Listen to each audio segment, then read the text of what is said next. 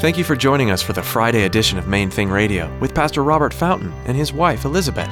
Today, Pastor Robert and Elizabeth will be sharing valuable lessons they've learned in their years of ministry. His love is the main thing. His love is the main thing. Don't be mixing it up, mixing it up.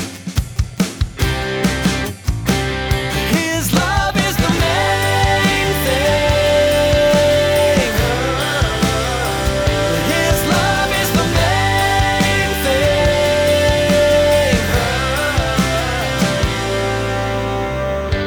We must be crucified with Christ every day, Galatians 2:20.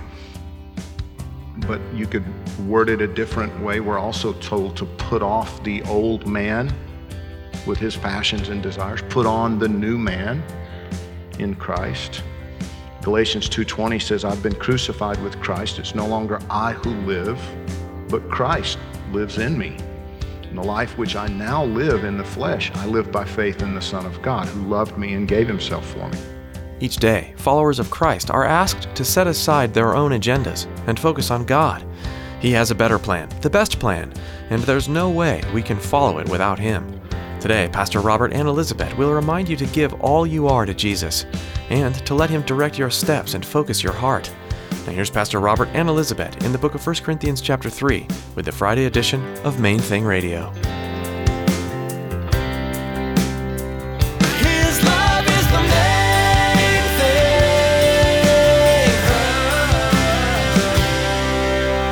I want to be the central priority in everybody else's life, because that way I'm never neglected, I'm never overlooked, I'm never inconvenienced. I don't have to go out of my way or anything like that. So I have to be crucified every day. It's a decision that I have to make every day. I have to get up. Before I even get out of bed, I try to, turn my attention heavenward and ask Him, your kingdom come, your will be done in my life as it is in heaven. Remind myself that He's the center of the universe, not me. And that's the sixth point. I think it is something that we need to deal with every day, that we, the way we worded it is we must be crucified with Christ every day, Galatians 2:20. But you could word it a different way. We're also told to put off the old man with his passions and desires, put on the new man in Christ. Galatians 2:20 says, I've been crucified with Christ. It's no longer I who live, but Christ lives in me. And the life which I now live in the flesh, I live by faith in the Son of God, who loved me and gave himself for me. And then the last point that we want to share is that people and projects don't belong to us, but to Jesus. Now, what that means is that we're not in competition. We don't have to be in competition with each other. We don't have to be in competition with other churches. It's funny because we prepared this originally and, to talk about this with, like Elizabeth said, a group of ministry students outside San Jose, Costa Rica. And, the staff here, while I was in Costa Rica, they didn't even talk to me about the fact that King Jesus, Jesus, had moved in across the street from us over here. And we're not here to compete for people. We're not here to compete with other ministries. We're here to simply serve Jesus and try to be obedient to Him and be led by the Holy Spirit and do what He's called us to do, right? And one of the things that we've learned, I'm super grateful for my time in Youth with a Mission, because we knew that we would have students who would come and be with us for 6 months. And that we needed to be completely open and transparent and honest and vulnerable and really deeply engaged with these students who most of the time were going to leave after 6 months. They're going to move on. They're not ours. They belong to Jesus. he's going to send them somewhere else. Maybe they'll be with us a year. Maybe they'll be with us 2-3 years. But chances are, they're moving on. And for us as a church, we, over the years, we've kind of joked about the fact that we have a brand new church about every 3 or 4 years, it seems like, because this is such a transient community anyway. People come here for a while and then they move to a different state or, whatever, and that kind of thing. But what you and I have to remember is he's building us together for eternity. But we belong to him first, not to each other.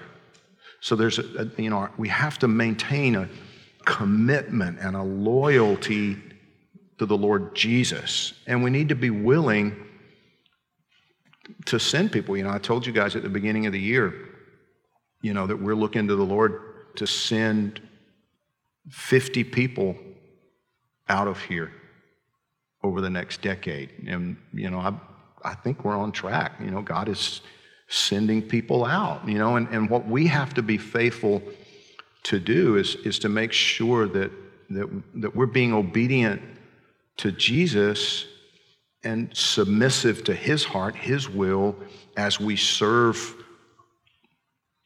whoever he brings, right? For however long, and so that we have that posture with each other, that we're not possessive. I showed the staff a little video last week, and there's just one little segment in this video where this man talks about leading or being a part of a leadership symposium or whatever. He's a speaker, and Microsoft brought him in to speak to their senior executives. And they gave him this little gadget that they had created. That he said it was just amazing. This little thing was amazing, and it was in the time frame, in the era of the Apple iPod Touch, and it was Microsoft's version of that. And sometime later, Apple invited him to come to one of their senior executive leadership things, and he spoke, and he said afterward he was in one of these top level executives, Apple in a car with him, in a taxi with him, whatever, and he's got this little gadget, and he's like, they gave me one of these.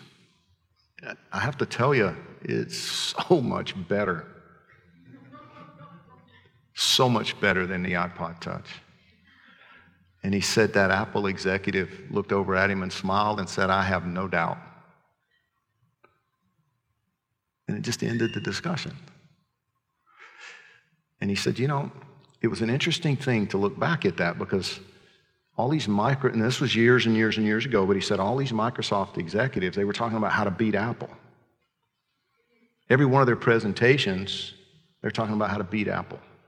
He said then at the Apple Leadership Symposium, all these executives, he said, every single one of them, they were talking about how to help teachers teach and how to help students learn. None of them was talking about Microsoft. None of them were focused on beating Microsoft. They were focused on their mission. And I thought, what a beautiful picture of what Paul is saying to these Corinthian leaders. See, these leaders in Corinth, and what we see quite often in the Christian world, successful, knowledgeable, powerful, gifted people, but spiritually immature. They get focused on competing with each other, competing with the church across the street, competing with the ministry up the road, competing with other Christians for, who's going to get the spotlight and who's going to get the most attention and who's going to have the most people listening to them or whatever, instead of just following Jesus. Just follow Jesus. That's what we're all supposed to be doing. And do it together.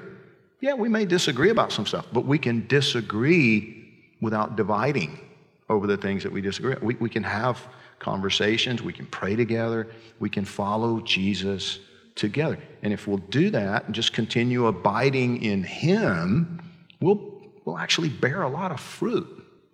We'll bear a lot of fruit. And if we do that with the same way he did it, open-handedly, just generous, just giving, and if people come and they're here with us for a little while, we love on them, we pour into them, and we're, generous-hearted toward them, patient with them, and help them when it's time for them to move, whether it's like Maria going to Peru, going to the mission field, or just somebody that feels it's time for them to make a move, but to actually realize these are God's people. They don't belong to us. We're all in Christ. He's doing a work here, and he lets us participate for a little while. And we don't have to compete, because the glory's his. His love is the main thing. His love is the main